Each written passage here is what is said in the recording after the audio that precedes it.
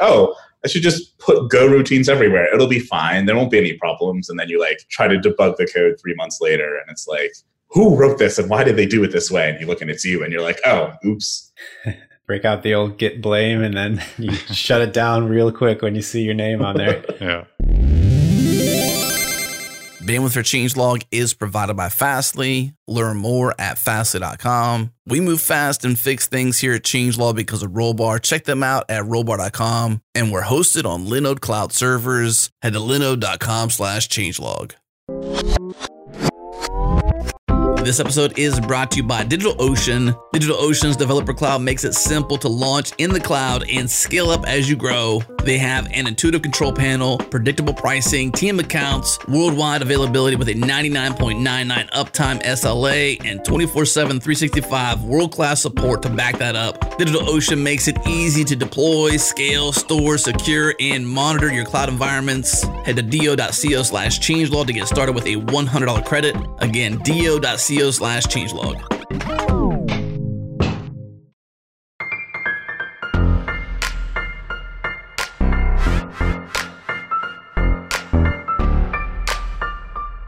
Let's do it.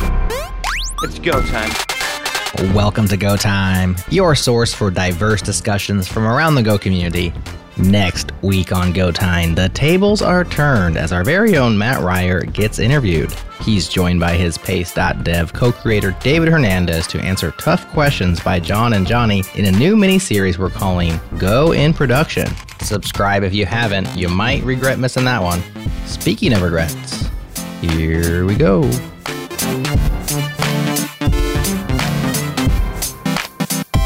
So today we're going to be talking to you about regrets. Specifically, we're going to be talking about technical regrets. No need to go into how I broke my nose 2 weeks in a row. We'll talk about what caused these mistakes, how we learn from them, how teams and companies can sort of maximize the learning potential from whenever somebody on your team does make a mistake, and really just trying to show everybody that it's okay to make mistakes, that we all make them. Because I think that's something that we all need to understand going into tech, is that you are eventually going to mess up, and that's okay. It's more like what's more important is how you move forward. All right, so I guess to start with, does anybody want to talk about a time they made a mistake? Well, we're quiet. Since it's crickets, I'll give it a shot. When I came to Go, I was really psyched about the concurrency. I came from Scala at the time, so I was doing actors and thread pools and all that. And it was, for me at least, it was super complicated, and I had to reread docs like every other day to figure out what was going on under the hood. So I came to Go, and I was like, yes, Go routines, channels, I got this. And then I immediately wrote actors in Go, which was just felt in retrospect like fitting a, square peg in a round hole, or the other way around. So definitely a mistake. I regret it because it cost me, I think, like a month after it was all said and done. But looking back, I think I learned a lot about like Go concurrency basics without, at the time, having really read through anything deep about concurrency in Go. Yeah, I feel like everybody has the channels phase of Go, and whenever new people come with learning Go and how excited they are about that, I always I almost forget there's channels. I just don't use them that often. It's like, there's that thing that's really cool too. But yeah, I agree. There's definitely a lot of ways to go around that kind of that issue of concurrency, and just figuring out which one's appropriate at the right time. Stuff. I've seen that a lot in so people go to learn like how to build web servers, and the first thing they'll ask is like, well, how do I use this concurrency? Because they're really excited about it, and I don't know if they're disappointed, but when they realize that it's already there and happening for them, they don't have to worry about it. I think some of them are just like, oh, well, I thought I was going to actually get to do something and use these things. It's like, no, you just kind of write regular code and just make sure it's thread safe and you're fine. I guess over the time of going to new jobs, whenever I look at a code base, I can kind of gauge how familiar the person who wrote it is with Go, based on the number of channels and Go routines I see sprinkled throughout the code. I tend to see a ton of new people, and I definitely did it when I was first learning Go. That's just like, oh, I should just put Go routines everywhere. It'll be fine. There won't be any problems. And then you try to debug the code 3 months later, and it's like, who wrote this and why did they do it this way? And you look and it's you and you're like, oh, oops. Break out the old git blame and then you shut it down real quick when you see your name on there. Yeah. I think that's okay, though, making those mistakes, I should say, because one of the mistakes I made when I first was jumping into Go was that I just felt like I overplanned, or I tried to like over-optimize for getting things perfect. So you'd read about how you shouldn't use MVC and you shouldn't do all these different things. And I sat down, I'm like, all right, I'm going to write this side project. It was a side project. It wasn't like my main work stuff. So I was like, I'm going to build this thing and it's going to be good Go code. And I think I spent so much time rewriting some stuff because I was like, oh, well, this is a bad way. And I realized why. And then I'd go back and rewrite it. And in the end, I'm pretty sure what I ended up doing was just using a simple MVC model and just got it done. And then later I was able to come back and tweak things and adjust. But I wasted so much time trying to like meet the expectations of everybody, I guess is how I'd put it. Mm-hmm. And to me, that was a big mistake because I feel like you learn more by just kind of jumping in and doing stuff rather than like trying to find the optimal path. Yeah, I totally agree. I think that definitely early on, it's less important. I feel like once you start sharing code and libraries and stuff like that, there are a lot of those idiomatic things where, if you didn't do it at first, they might, require an API change in the future. You might have to change your versions to a new major version. Just it gets more complicated there. But yeah, at first, for sure, just jump in. Like all my code is like basically Ruby inside Go, first couple projects. So that was rough. And but yeah, you figure it out as you go for sure. Yeah, and I find kind of over and over, I make a lot of the same mistakes in terms of kind of over designing. Most of the time I like to do it because it's fun. And then I turn around, I say, well, this could have been way simpler. I could have deleted this function or whatever. But I keep finding over and over that Go is a really forgiving language when you have to unsimplify or uncomplicatedify. I hesitate to say simplify because it's really not making the code like semantically simpler. It's literally deleting syntax. Just really, really forgiving and allowing you to do that without changing large swaths of code outside of that area you're working with. I also like to think about, I don't know if it was Corey Lanou or it might have been him that I was talking to, but he'd basically mentioned that when you're writing code, I think like getting something working is more challenging than refactoring something. So like just keeping that in mind and knowing that it's okay to make mistakes. And that's part of the reason we have like code reviews and peer reviews and all these other things in place is so that we can learn from each other and improve things, not because we expect people to have the perfect first version. I think that's a mistake a lot of people new to programming make is that they see code that, like somebody like Kris or Ben would have wrote, and they're like, oh, I need to write this the first time. And I'm like, they probably didn't even write it like that the first time. So like, I don't know why you're expecting yourself to do it. I think that's an important point about like the difficulty of writing new code. I'm definitely experiencing that myself right now. I have like this new project at work and it's like, oh, write it from scratch. Like don't use anything else that anybody has, just like write a brand new thing. And I'm just like struggling to remember how to build all the stuff I'm used to just being there already. And that's like a really odd experience for me, but it makes me appreciate a lot the kind of coming into a code base and just being the person that gets to like quote unquote like fix it. Or like make it better or improve it. Yeah, I'm working on a database project right now, and it's just in its infancy, but it's all just like some for loops over some basic data structures, and like it would just make any database engineer just cry, just how slow it would be. But I'll get there, get some tests around it, and yeah, it's so much easier once you have all that in place.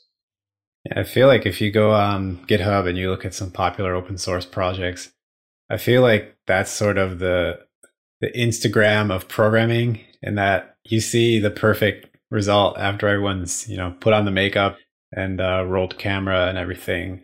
And, and then we put that on ourselves. Whereas, like Ben, you just said, you could just go in and write a for loop and it'll be good for a while. It's just, you got to start somewhere. Mm-hmm. And there's always the telltale sign of like initial commit has like 20 source files and 4,000 lines of code. And you're like, that was your initial commit? It's like, that clearly was not your initial commit. No. I like to just kill the .git repo or the folder and just restart after probably a couple hundred commits in. Oh, I'm the same way. It's like, I've got the initial version and then that eventually gets to something and I'm like, okay, I'm okay with sharing this. And then delete, and just go from scratch. On one hand, I get why you do it because you don't necessarily want that bad history there. But on the other hand, it is kind of hard for somebody jumping in who actually thinks that might be the initial commit. Yeah, seeing code evolve over time is definitely helpful when you're trying to like figure out how some feature in a code base works. I've definitely done that with like things I've been curious about, like, oh, how does this feature of like this big open source project work? Kind of just like dig through the path. So it's really nice when like the whole history is there. But I think there's kind of like an engineer kind of ego a little bit that's like, I don't want people to see like my very early on work where I made like all of the stupid mistakes that I made, like spent 5 commits trying to figure out like why this for loop wasn't working correctly or something. That's a hard one too, because I think naturally everybody doesn't like to admit that they make mistakes or that they're wrong, or like you almost don't want to be seen as human. I don't know. I just feel like that's something that's hard to get over, is that fact that it's okay to be seen as somebody doing that stuff. I suspect that some people who live stream and do that sort of thing more often are better at it. I've always been bad at live streaming because I'm like, what if I make a big mistake on air and look like an idiot? And for whatever reason, that's just a mental barrier. But then I see other people like, just other people who stream, and like I've even seen people who learn to code like a new language live streaming the whole process. And I'm like, that is bold. Yeah. I don't know how you do that, because I would just sit there and be like, I'm going to get made fun of a lot here or something. It's definitely been my experience in the past of like, you just kind of get used to it over time. I remember when I was working on the Go driver for MongoDB, it was like getting like the first big release out was like so agonizing. So I'm like, no, it has to be perfect and everything has to be golden. And then I remember there was like a really big minor release we were pushing out, and like we released it and like either a test had failed or like something didn't work and we had to like immediately release a patch for it. I was just like, oh, okay, yeah, whatever. Like mistakes happen. We can't get it perfect all the time. And it was like such a large growth for me from the beginning to like that point to be able to just be okay with that. I think a lot of people would just be like, oh my God, no, like I messed up. I'm like done forever. I'm going to go run away and hide now. I think the other thing with like mistakes is that depending on how an organization or a company handles it can kind of shape how people address them in the future, I guess is a good way to put it. One example that comes to mind is like, we've all probably heard a story about some junior developer or somebody deleting something or breaking something, somehow breaking production, whether they delete a database file or whatever they end up deleting.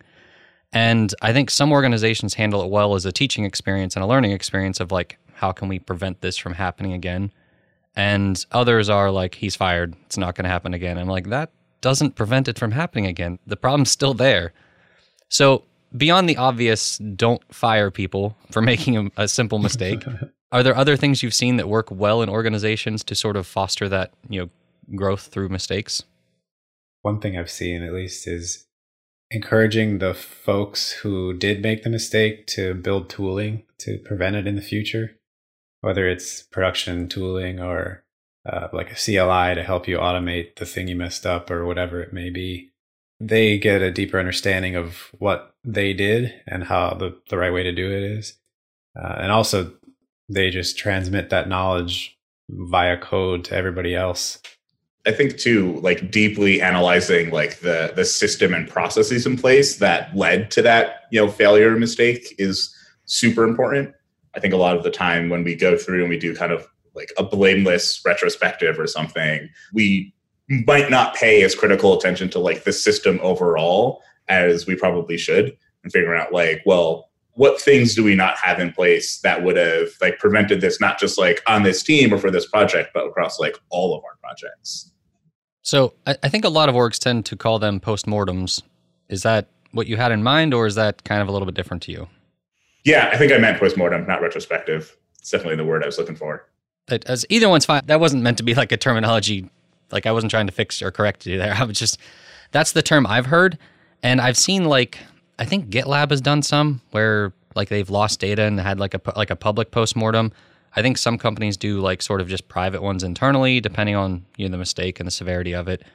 But I was just trying to make sure like that's what you mean and that's the kind of thing that you're referring to. Yeah. Okay.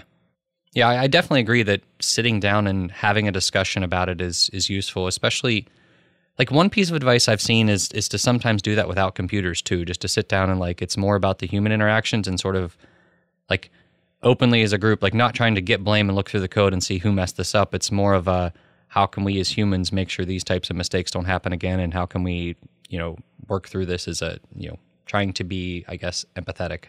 And I think writing things down afterward is important too, so that when new people come along and they wonder, like, why do we do this thing like this? You can like have something to go reference. And it's like, oh, well, we had this really big outage and here you can go read about it. And like, that's why we do this in a certain way. So that's like the first thing that, I tend to do, but I think a lot of people do when they go to a new place, to start like questioning the processes and being like, well, why are we doing it this way? Is this because like we've just always done it this way? Is there like some like deeper underlying thing that caused us to do it this way? Yeah, and I think it's all the better if the company is able to publish them publicly, because the person can get a feel for how a company deals with it before they even join. I'll definitely say companies that do public postmortems like that, I'm far more inclined, like if I was looking for a job, I'd be far more inclined to consider them than the ones that kind of privately don't tell you what happened and you're always sitting there wondering, did the person get fired for this? Like, what happened? Especially when they're mistakes that you're like, I could have easily made that mistake. And sometimes I don't even think it matters how much experience you have. I think kind of touch off on the outage piece.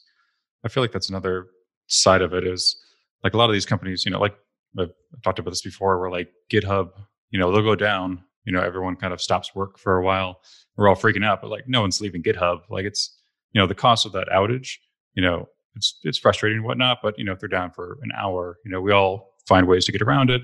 And sometimes those things that seem so big, those big outages, aren't usually as damaging as you might think. I mean, personally, sometimes if you're, depending on what you do, you really need to have that super high uptime, but other companies just aren't the same. So I think it's important to get some perspective on that side too.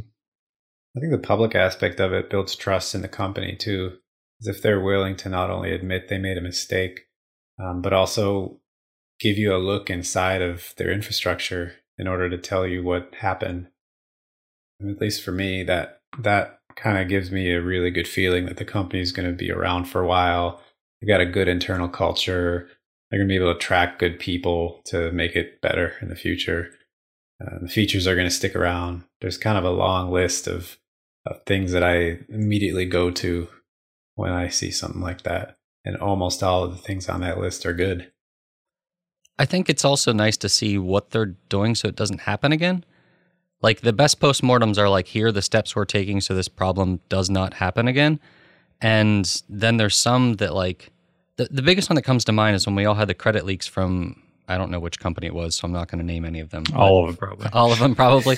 So whichever ones it was. But like even now, I don't feel like I know what they're doing so it doesn't happen again. Like as far as I know, they were like, we're going to give you free credit checks for a year. And I'm like, well, that doesn't prevent this from happening. It just gives me a credit check for a year. So like it'd be nice to see a list of like, here are the steps we're taking so that this won't happen to you again. And without that, it's really hard to have confidence that they're not going to have the same issue.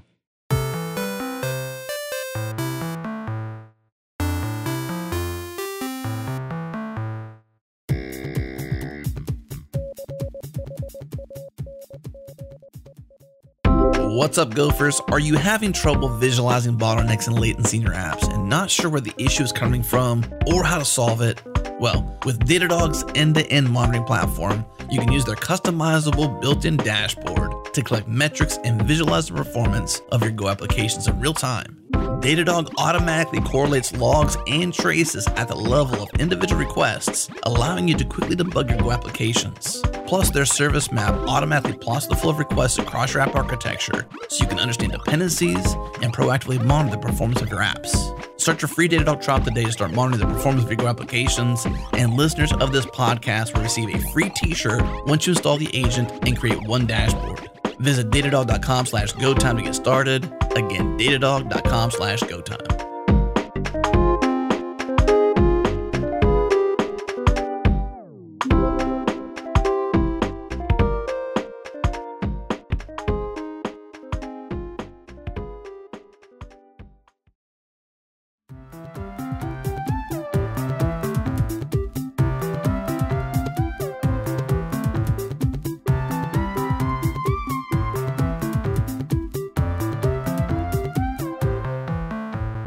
All right, so let's take a step back and look at, I guess, another mistake that somebody has made and dive into that. I don't want to call anybody out, so if anybody wants to jump in. I already bared my soul, so. I guess kind of a long ongoing mistake in my career is just not understanding the underlying technologies that I use, especially early on, like using like an HTTP framework, like web framework.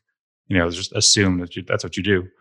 But like understanding that framework and maybe even like layers on top of that framework is a lot of times more complicated than just understanding HTTP or whatever that underlying technology is.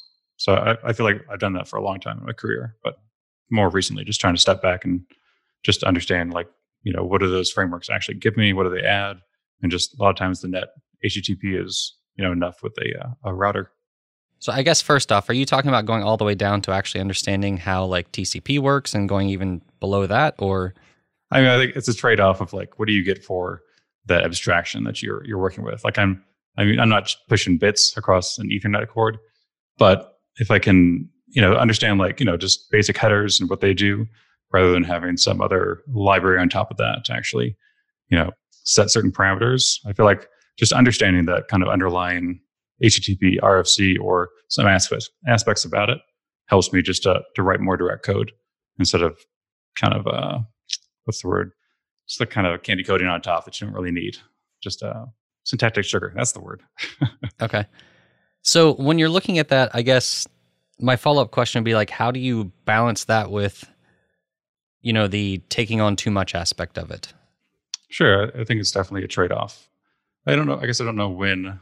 There's not an easy way to say, this is when you should do it. This is when you shouldn't. So I guess it's probably more trying both.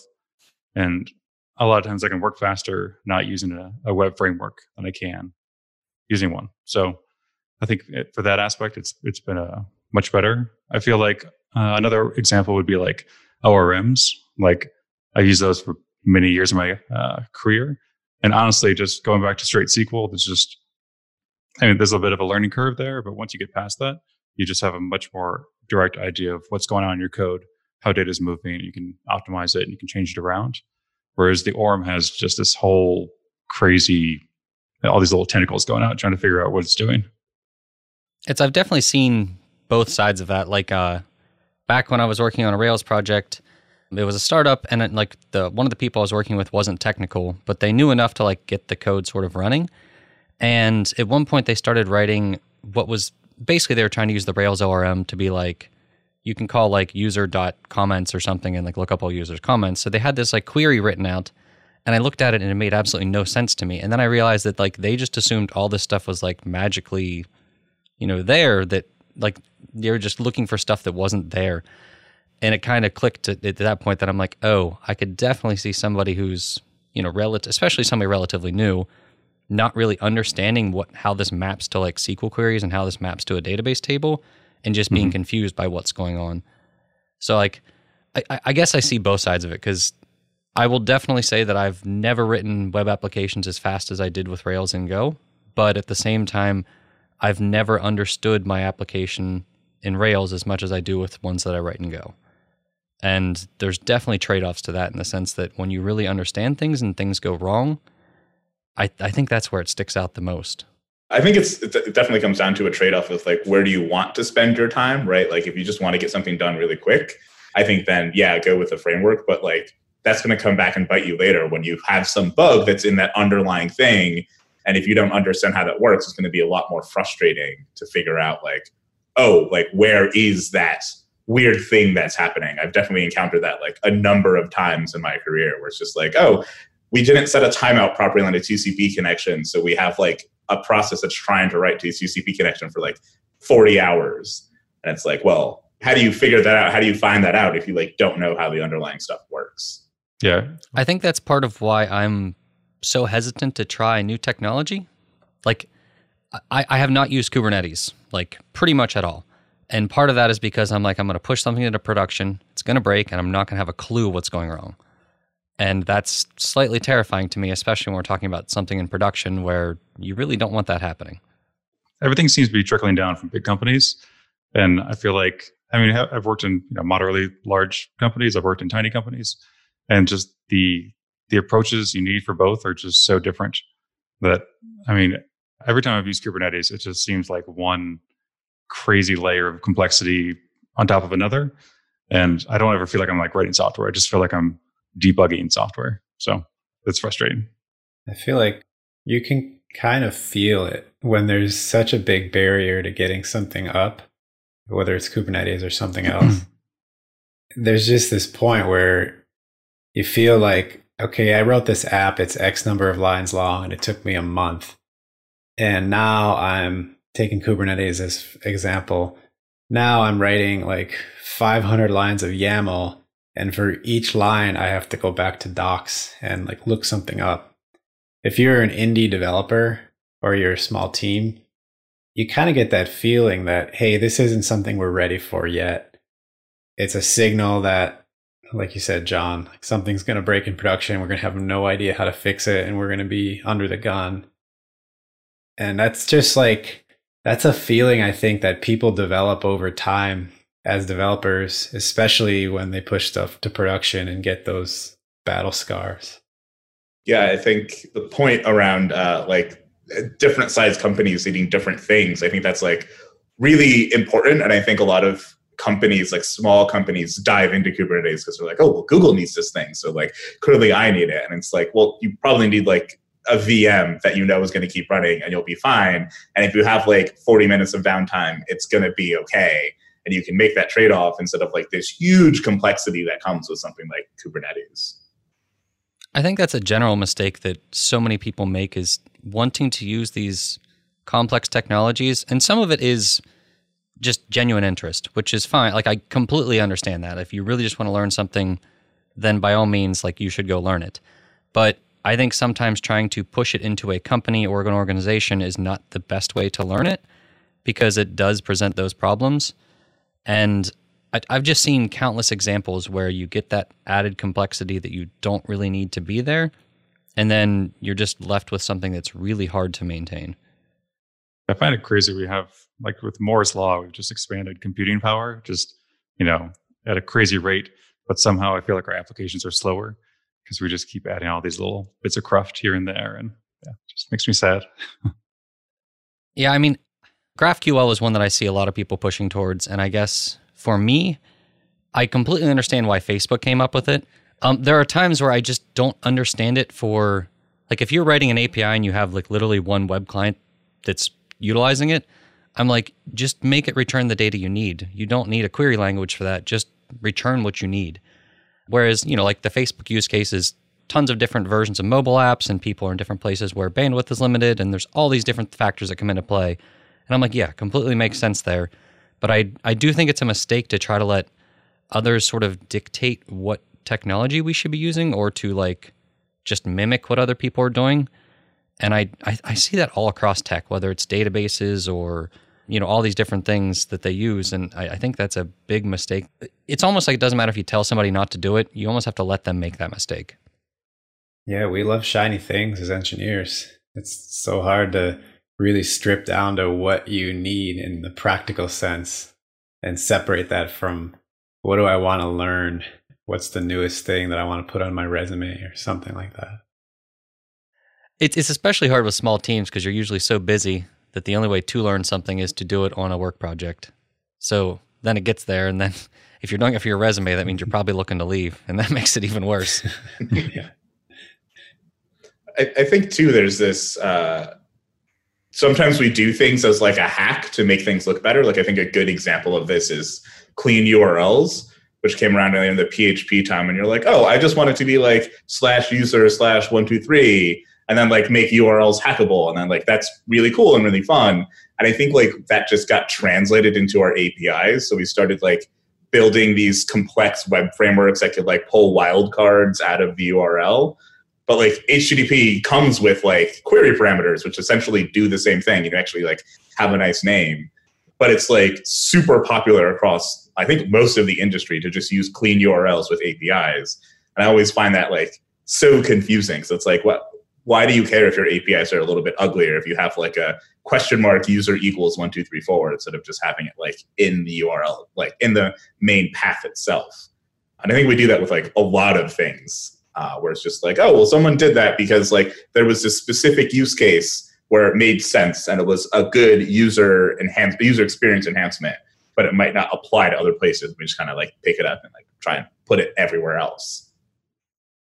Like one example I've seen of that where it's useful is I was actually looking at the source code for Pace with Matt Ryer, and they have URLs where they try to stick basically like the name of the task is in the URL. So if you copy paste it somewhere, somebody can actually see like this is like just glancing at the URL, they can tell what it pertains to, but they don't actually use that part of the URL. It's just like a slug that you can change to anything.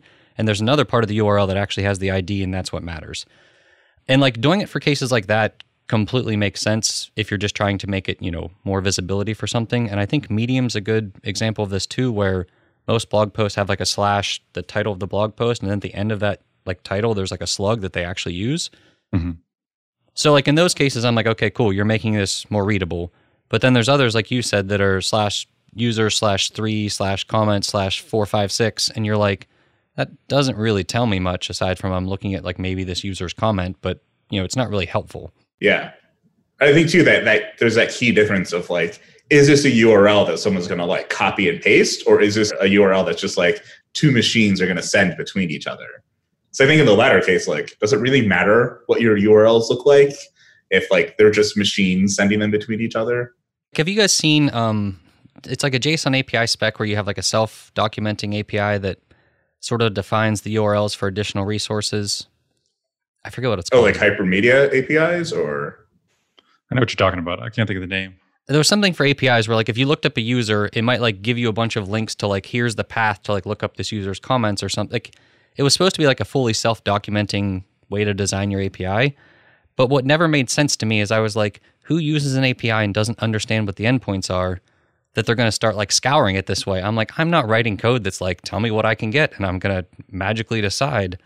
So like some of the use cases there just didn't fully make sense. That's kind of what what you said made me think of that for some reason.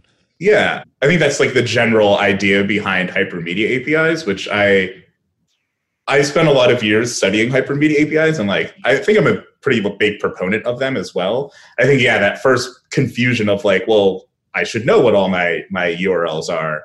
And I think that the main reason behind wanting to differentiate those two things comes down to like semantic versus like runtime, I guess, right? Like we often tie those two things together, and that makes it like APIs pretty brittle.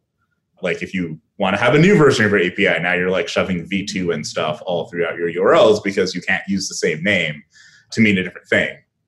So I think like that's partly where that stuff comes from, but I also think like it's very poorly explained to people, especially when you first come into a hypermedia API or something like that, like a new concept, and people just like, it's that curse of mastery where you just assume that everybody has acquire this knowledge that you have. So it's like, oh, I understand the difference between like, a target URL is and what a semantic name for that URL is. So everybody must understand these things.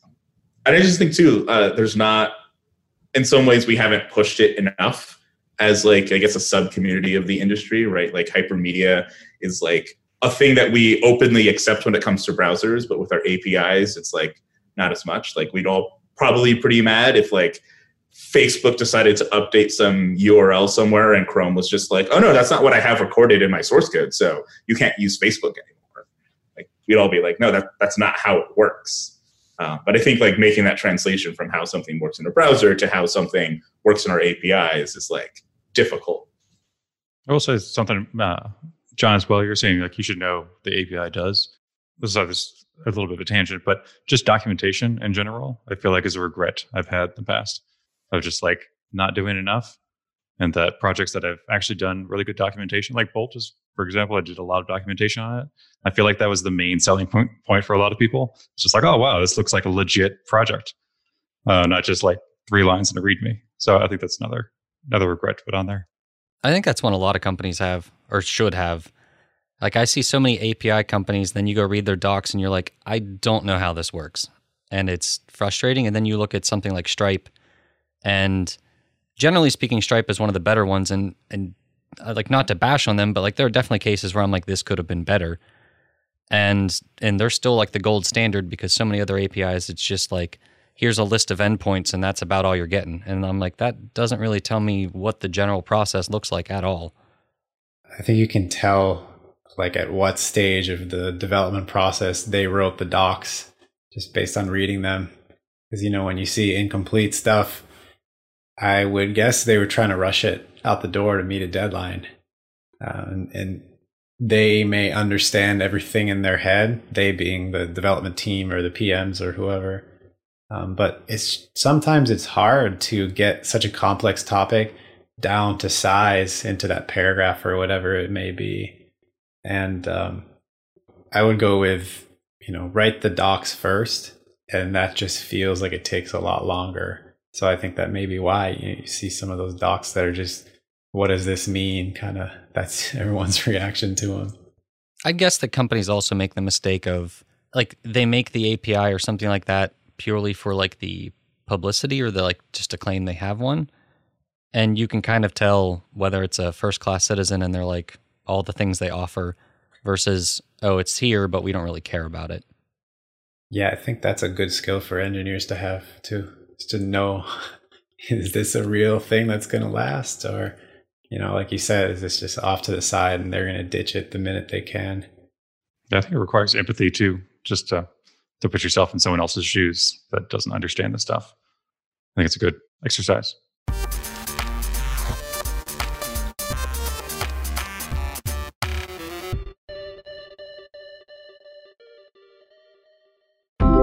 Changelog News is the best way to keep up with the ever-changing world of software. We track, log, and contextualize the coolest projects, the best practices, and the biggest stories each and every week. Make changelog.com your daily destination, or hit the snooze button and subscribe to our weekly newsletter that hits inboxes on Sunday mornings. Join more than 15,000 enthusiastic readers. It'll cost you exactly $0, and you can subscribe right now at changelog.com/weekly.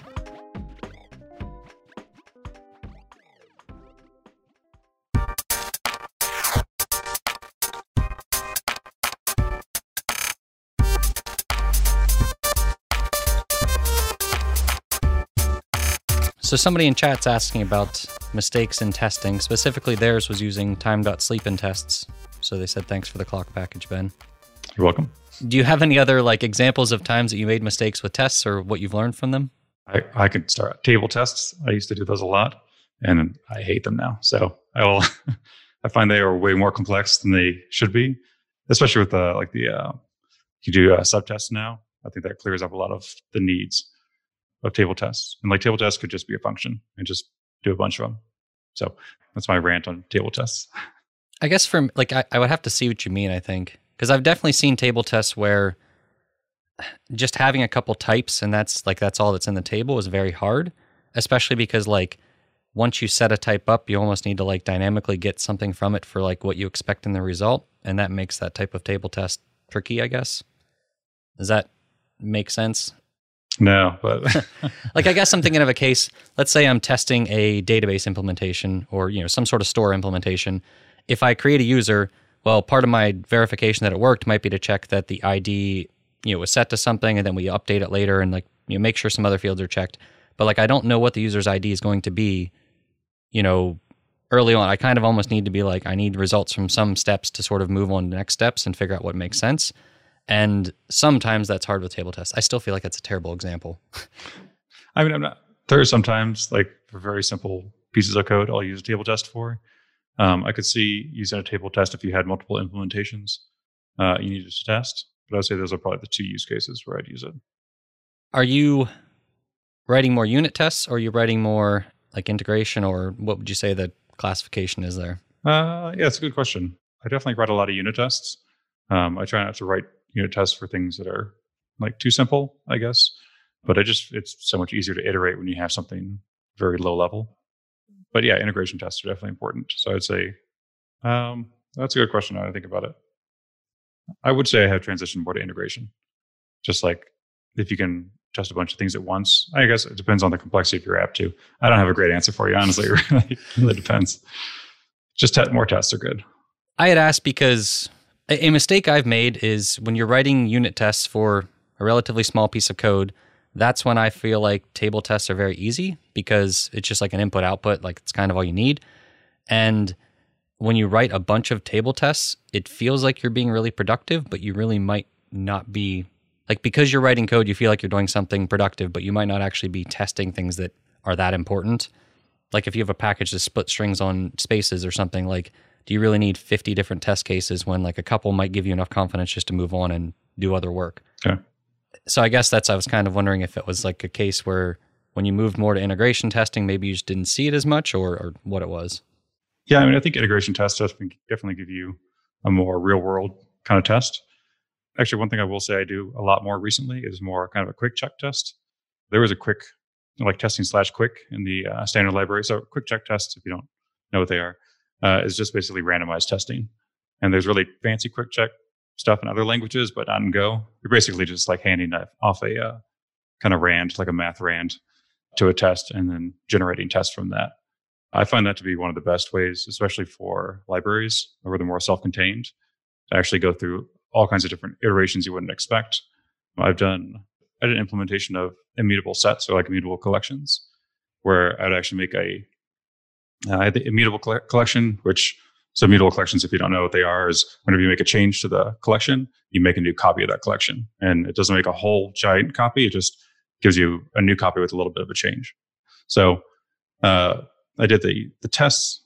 There's a quick check kind of test where it would basically randomly insert, delete, change around the collection, but I'd also do it on another kind of just in-memory basic collection. And it was very inefficient in-memory one, but I knew that would work, just like a Go map, basically. So then I could test that both implementations did the same thing with random different inputs. So I find that to be super helpful.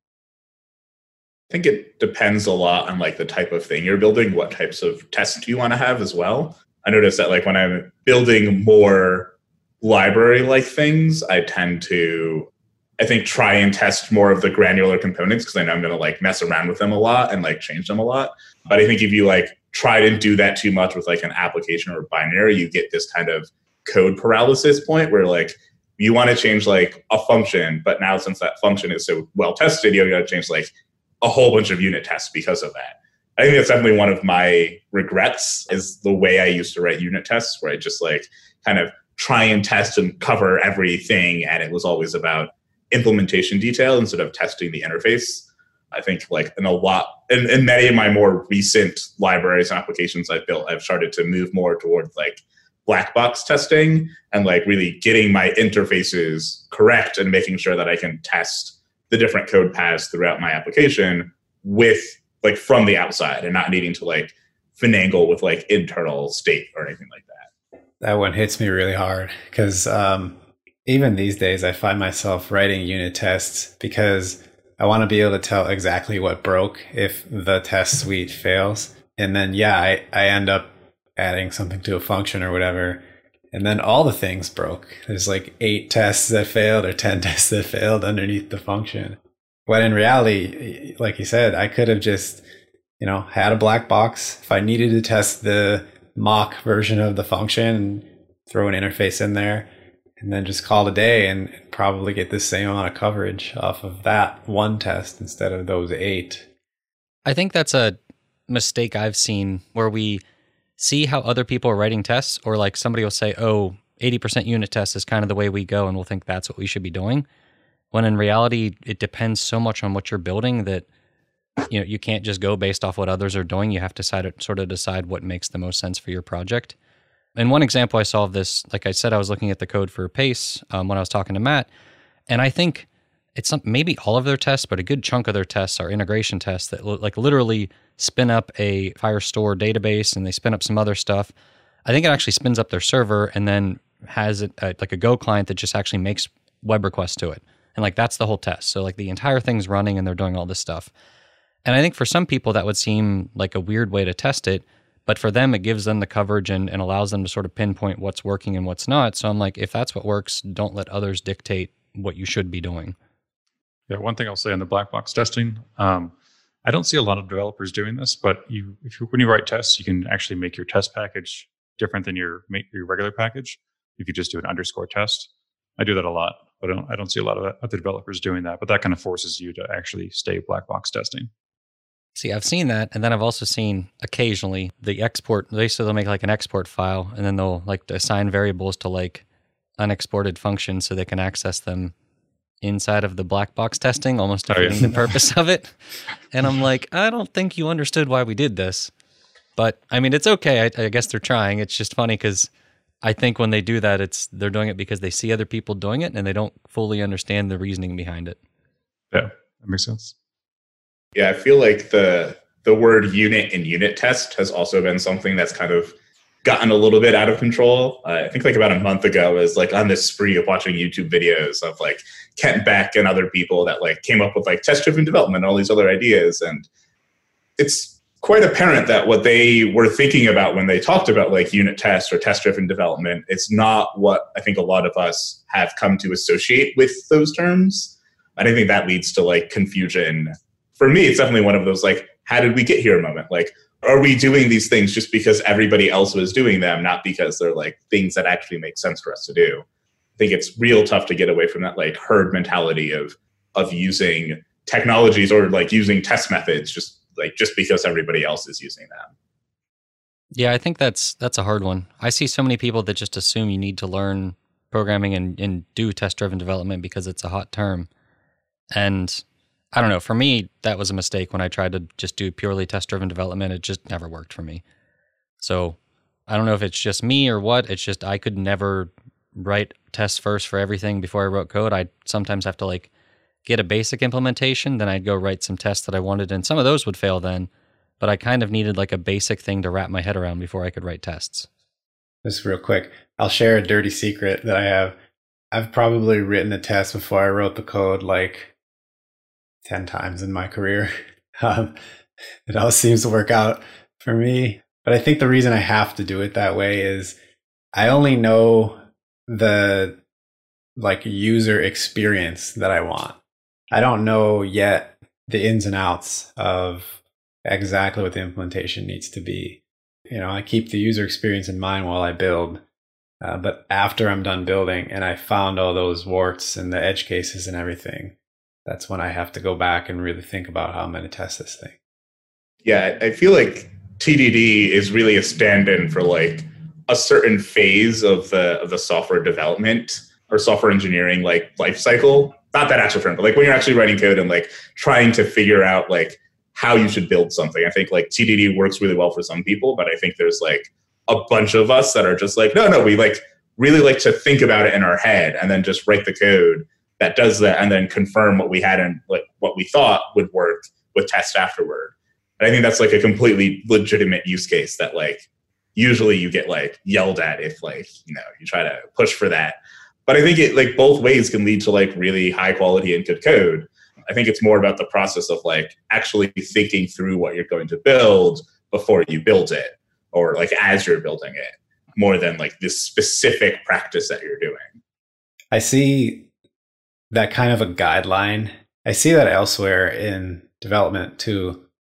One that popped in my mind is REST API, the concept of REST APIs.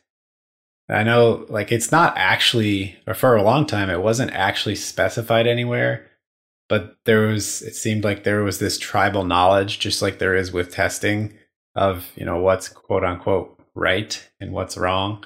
And I definitely feel sort of that sort of pressure in both scenarios where, you know, it's like for TDD, for example, oh, I'm a bad person for not writing tests before I write code, right? And, you know, I think it's hard to really realize your style of writing code before you really start, you know, following the trends or even evaluating the trends that you hear. Along with your style, I think everybody has a different level of tolerance for mistakes and bugs. Like earlier, we talked about deploying and needing like continuous or like a no downtime deploy. But for a lot of us, that doesn't matter. Like I could take many of the apps I'm running and I could restart them at midnight. And even if it took 10 minutes to restart, nobody would know except for me. And we have this idea that we have to do these things like that there's one way to do it almost. So like, I guess what I'm saying is like with testing, I've found that there's a lot of stuff that I just don't bother testing at least well because I'm just not too worried about it breaking. And my tolerance for that is pretty high. But I mean, a lot of that's because I'm the person who fixes it if it's broken. It's just me working on it. And most of these are projects that just aren't that important. Like if they go down, I've got to fly in my office apparently. That's what I get for opening windows in the hot summer. But you know, like if you have that tolerance, that's okay. But if you're running like a bank, maybe that's not so much the case. And I think people need to acknowledge that sometimes it's a mistake to assume you need to test everything thoroughly, and sometimes it's a mistake to overtest. I think like kind of on that too, I think sometimes we don't really define what we mean when we like throw out numbers. Like people say, oh, we want like 99, like 4 nines of uptime or something like that. And it's like, but that's just part of the metric. Like you need more qualifiers than that. And I think that also makes it really hard to like determine when you're actually like in compliance with something, or like when, like where you can like make mistakes or where you can like ease off of kind of these high restrictions. So I think a lot of the time, no matter like how many nines someone usually says, companies usually, or people like business people tend to think of it as like, oh, 100%, like it should always be up. And I think like by not defining those tolerances more concretely, we do ourselves a disservice. So instead of saying like, oh, well, we have to have like 4 nines of uptime within like this window of time at the minimum, so you can actually like properly track it and understand if like that's what you're actually doing. I had seen some pushback on that concept of 4 nines. It was like someone said you're allowed to be down for some number of seconds per year if you've got 4 nines of uptime. And that illustrated to me that with any complex system, you can claim uptime like pretty much whenever. You can say, you know, oh, the user service was up even though the website was down, or the database was working even though whatever else was down. So I'm really with you there that you have to really qualify what you mean in detail by 4 nines of uptime or whatever else it might be. I've seen some, like they claim they're up, like you said, but for a subset of users, it's down. And it's like, well, what does that classify as? Or like for a subset of users, they're just timing out. And it's like, well, we're technically up. We're just taking forever to respond. I'm like, well, that's not useful.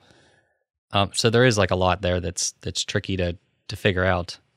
And like when you were saying the pushback, I think one of the ones that always was interesting to me is that if you're relying on other services that also have like 4 nines of uptime, like it does, if you just have a couple of those and if any one of those goes down, it counts as downtime for you. Well, then all of a sudden you pretty much have to be perfect. It's like, well, that's not possible. Yeah, I think performance is a bigger metric that I don't think people focus on as much. Like it's just one of those gray ones where like it probably helps you a lot more than actual uptime. Like being down for whatever, an hour a month or something like that. That's not great. But I mean, if your website takes, 2 seconds to load, or your whatever app call, I feel like that's, your users are just going to get tired of that. That's their actual real experience for most of them. It's also probably important to pay attention to when these things happen. Like I imagine if you're Stripe and you're down during Black Friday, even if it's only for 10 seconds, like that 10 seconds is way more important than being down for an hour on some day where, some time at 1 a.m. when very few people are shopping. Yeah, I bank at Chase and they're down all the time. So I'm still with them. You're a captive audience for They can claim 100% uptime as long as somebody's in the bank during business hours, I guess. Is that how it works? Something like that. Sure. Something like that. Yeah, I think that in certain parts of the industry, we think that we need to have like this ridiculous uptime or like these ridiculously high kind of like experience metrics for our customers. And then you go look at like things that everybody in the world depends on. And it's like, oh no, we're just going to take our banking site offline for 4 hours while we do an upgrade.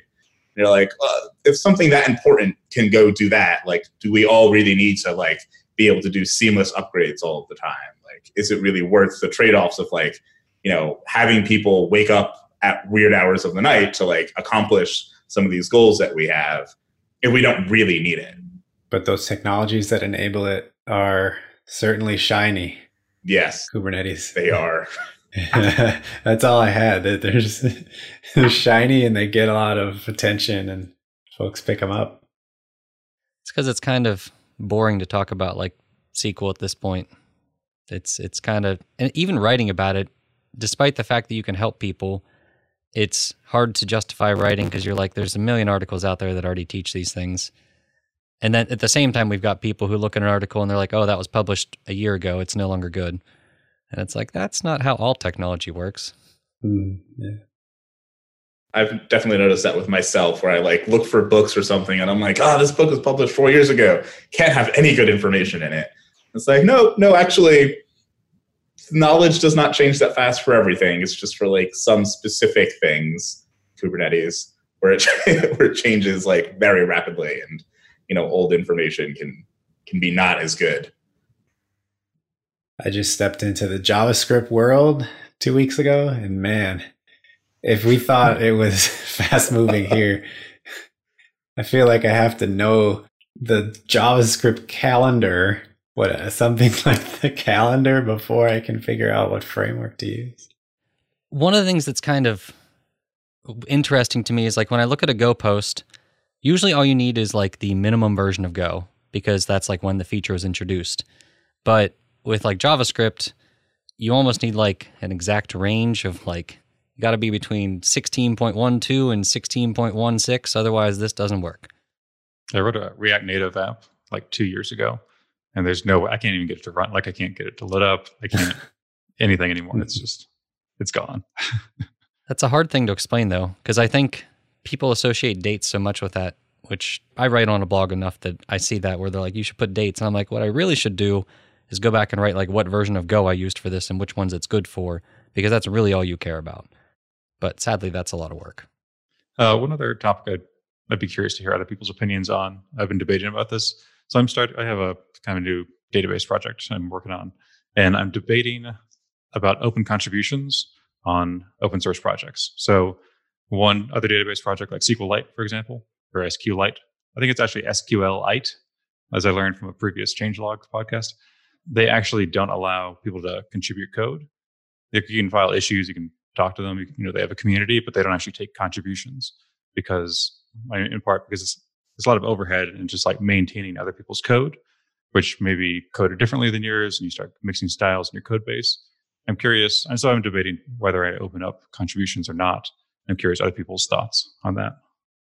I will definitely say that one of the biggest mistakes I made in the first like popular open source project I had was that I just accepted anything and everything without fully thinking it through. And like, even if something has tests, that doesn't necessarily mean you should accept it. So I definitely see the restrictive side of it. I think if it were me, I would probably lean towards it's okay to tell people to follow your style guide. It's okay to like maybe say, I'll accept this, but I only like want to include these things because that's all I'm comfortable maintaining.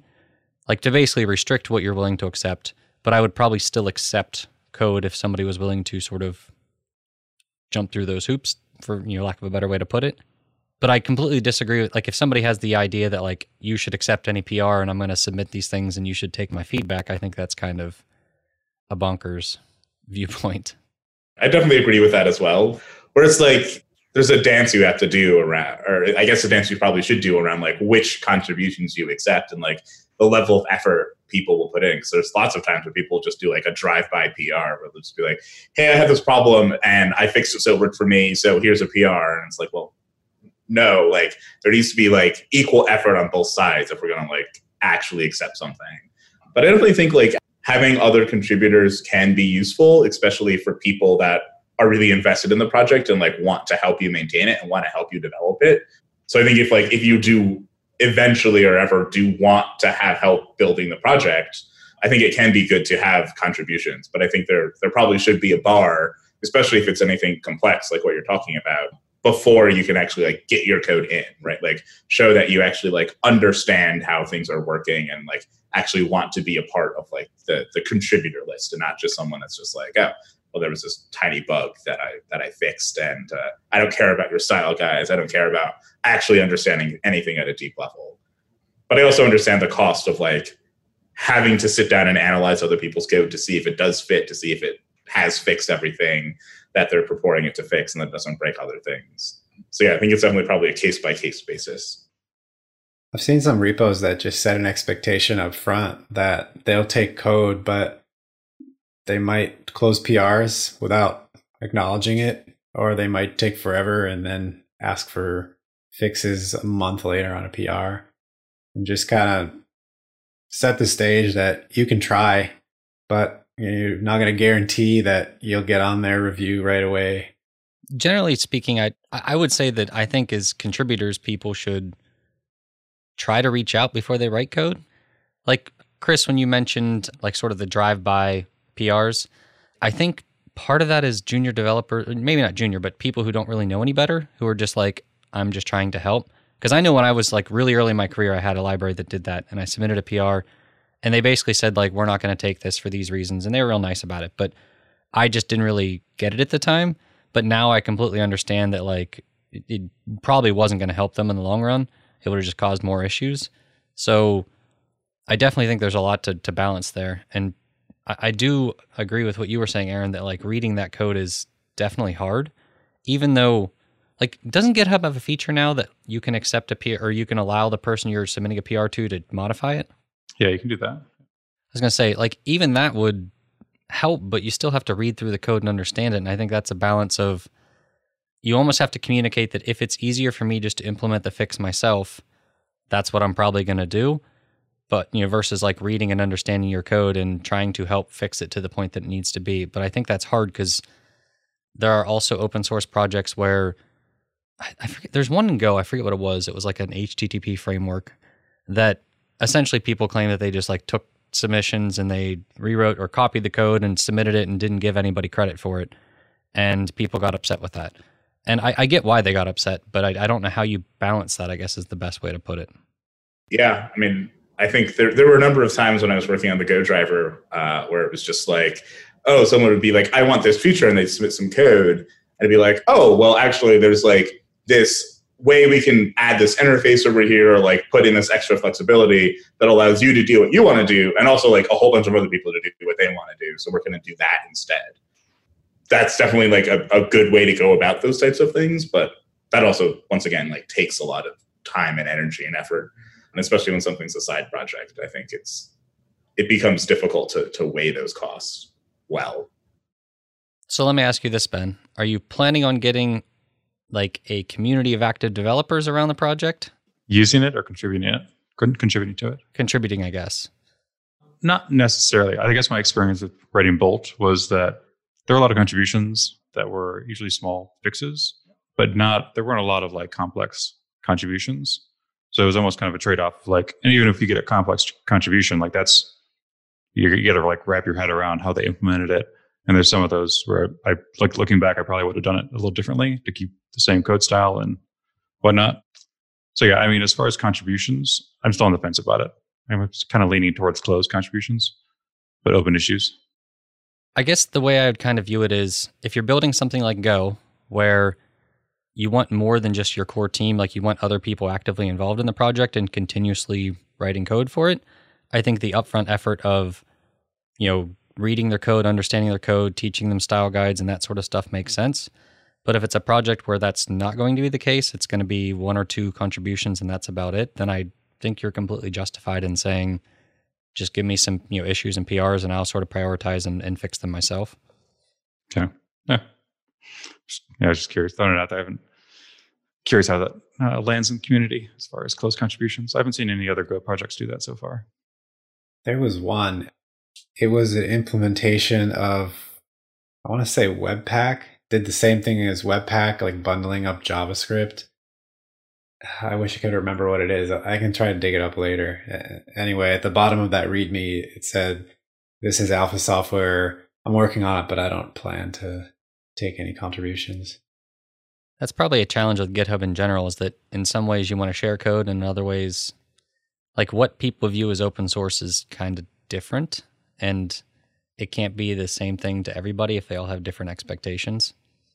Like I think we even saw this in the Go community today or recently with them changing language in the internal stuff and people flipping out. And it's like, if you aren't involved in the project, I don't really see, at least me, I'm like, I don't see how your opinion is relevant.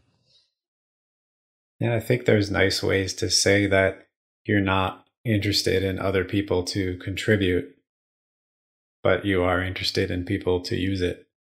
It's just a matter of a little finesse. I think, yeah, that's the right word. Like it's especially hard too because I think people view open source as just submit code And in every successful open source project I've seen, that's not the way it actually works. You don't just submit code. You talk about an issue first. And then eventually, like once you've sort of talked about how you're going to implement it, you can do it. But it's very rare that just submitting code is a good way to go about it. All right. So we're a little bit late, and I forgot to do the unpopular opinion segment. So I don't know if any of you guys have prepared for this, but usually we'll ask our guests for an unpopular opinion. Unpopular opinion. I actually think you should probably leave. Unpopular opinion. So does anybody have one they'd like to share? I just did the close contribution one. I think for any maintainer, it's not like that No, that's unpopular. fair, yeah. That's But fair. for anybody who's like looking at open source, it might be. So Yeah, I mean, I would say, I don't know. I feel like most new technologies are just not necessary, I guess, would be my unpopular opinion. Docker, honestly, like Kubernetes, a lot of those. I feel like you can run, a stack, not the same stack, but you can run basically like what we used to run back in the 90s or whatnot, or early 2000s, where it's just like, here's a web server running. You can run a business off of that and probably be fine. I mean, obviously back up your data, but that'd be my unpopular opinion. I think for me, an unpopular opinion I have is, I guess once your organization or the engineers in your organization reach a certain level, that you shouldn't really just take software from other companies. Like, I think gRPC is like a big one for me, where it's just like, once you have a group of people that understands how to like build things with TCP and HTTP, you could probably just build it yourself, and you should do that, because your organization's needs are going to be very different than what Google needed for when they built gRPC. So I think it's like, I fall closer to that, what used to be called not invented here syndrome. And I think like that's probably where we should be edging back to. But I realize that is wildly unpopular with a lot of people. And they usually say, just use whatever is out there because that's better. Well, I mentioned REST APIs earlier. I don't think they're good. That's my unpopular opinion. I think they cause more confusion than problems they solve. I do think URLs and HTTP methods are good, but the pattern of having specific rules for specific types of requests, and we also mentioned putting things in the right place in URL paths, it's all well and good, but documentation can solve those problems really well, and a good SDK on top of the REST API. Well, the API, maybe not REST API. Documentation and good SDKs can really solve those problems a lot better than some magical document or tribal knowledge floating around somewhere. I would definitely agree that the best APIs are the ones that you don't know if they're running JSON. By JSON, I mean like a REST API, which is JSON responses, GraphQL, XML, or whatever. Like if their library is good enough that you don't need to concern yourself with that stuff, that's like almost always the best API experience. Unless they don't have an SDK for your language, then. And then you're just not going to have a good time. But the best ones have all of those things now. I think even then, if it's all like post and get with query strings and post bodies, every language can do that pretty easily. And I think the hardest part in most SDKs is figuring out auth anyways. So yeah, probably wrestling with that more. I agree with that, yeah. Yeah. I guess on that REST API thing too, it feels like we lost the spirit of like hypermedia and REST, and like just kind of started looking at these strict rules that everybody kind of laid out. I think that's what causes a lot of the pain. I think what makes it hard for me is that I don't truly know exactly what a strict, by the definition, REST API is. But like, I think the idea of sort of separating things by resources can be useful, but I definitely think there's times where it's not. One example is when I was building the backend for, so I have like Go courses, and like every course has like sections and sections, or basically chapters, and like chapters have like individual sub-chapters or lessons or whatever you want to call them.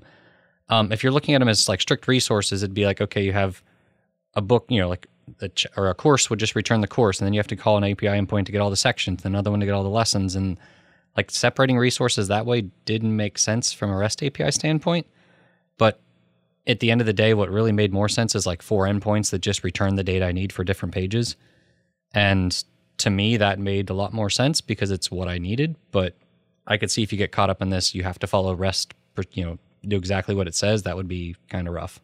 Feels like we do that a lot in our industry, whether it's like agile or TDD or whatever it is. There's like this really good ethos that's just like, hey, we're just going to help you like make something. And then like people just like put a bunch of rules around it. And then if you don't follow those rules, it's like, you're doing it bad. I feel like a lot of that stems from this desire to make things generic enough that it can work for anything. And that's usually not useful. Because I think we do that with even like databases where like we got to make the interface we interact with this generic enough that it works for everything. And then at the end of the day, you're like, why are these queries so slow? It's like, well, it's because of the way you wrote this. Like, it's not possible to actually like realize that you need to do a bunch of joins and do them properly. Yeah, I think to kind of go back to something Ben said earlier about like, learning the underlying technologies, I think sometimes we try to create all of these interfaces and these nice facades that like really kind of mix a bunch of layers together and create like these very complex things we have to deal with, when it'd be much simpler if we just kind of properly layered everything and just had very simple layers that we interacted with. All right. Thank you, Kris, Aaron, Ben, for joining me today. This has been a good episode of Go Time. If anybody else has comments or anything like that, feel free to reach out in the Go Time FM Slack. Cool. Thanks for having us. Yeah, thanks for having me. Thanks a lot.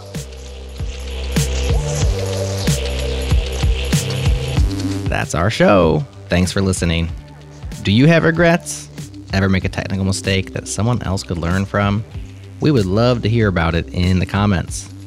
Visit changelog.com/gotime/135 to start the discussion, or simply open your show notes, click discuss on Changelog News, and let your voice be heard. Special thanks to our guests, Aaron Schlesinger, Ben Johnson, and Kris Brandow for joining John for this awesome conversation. You can connect with each of them online. Once again, links in your show notes.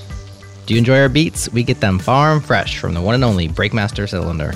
And we're brought to you by awesome people at companies who get it. Thanks to Fastly, thanks to Linode, and thanks to Rollbar. If you like Go Time, please tell a friend. We truly appreciate it. That's all for now. Go in production next week.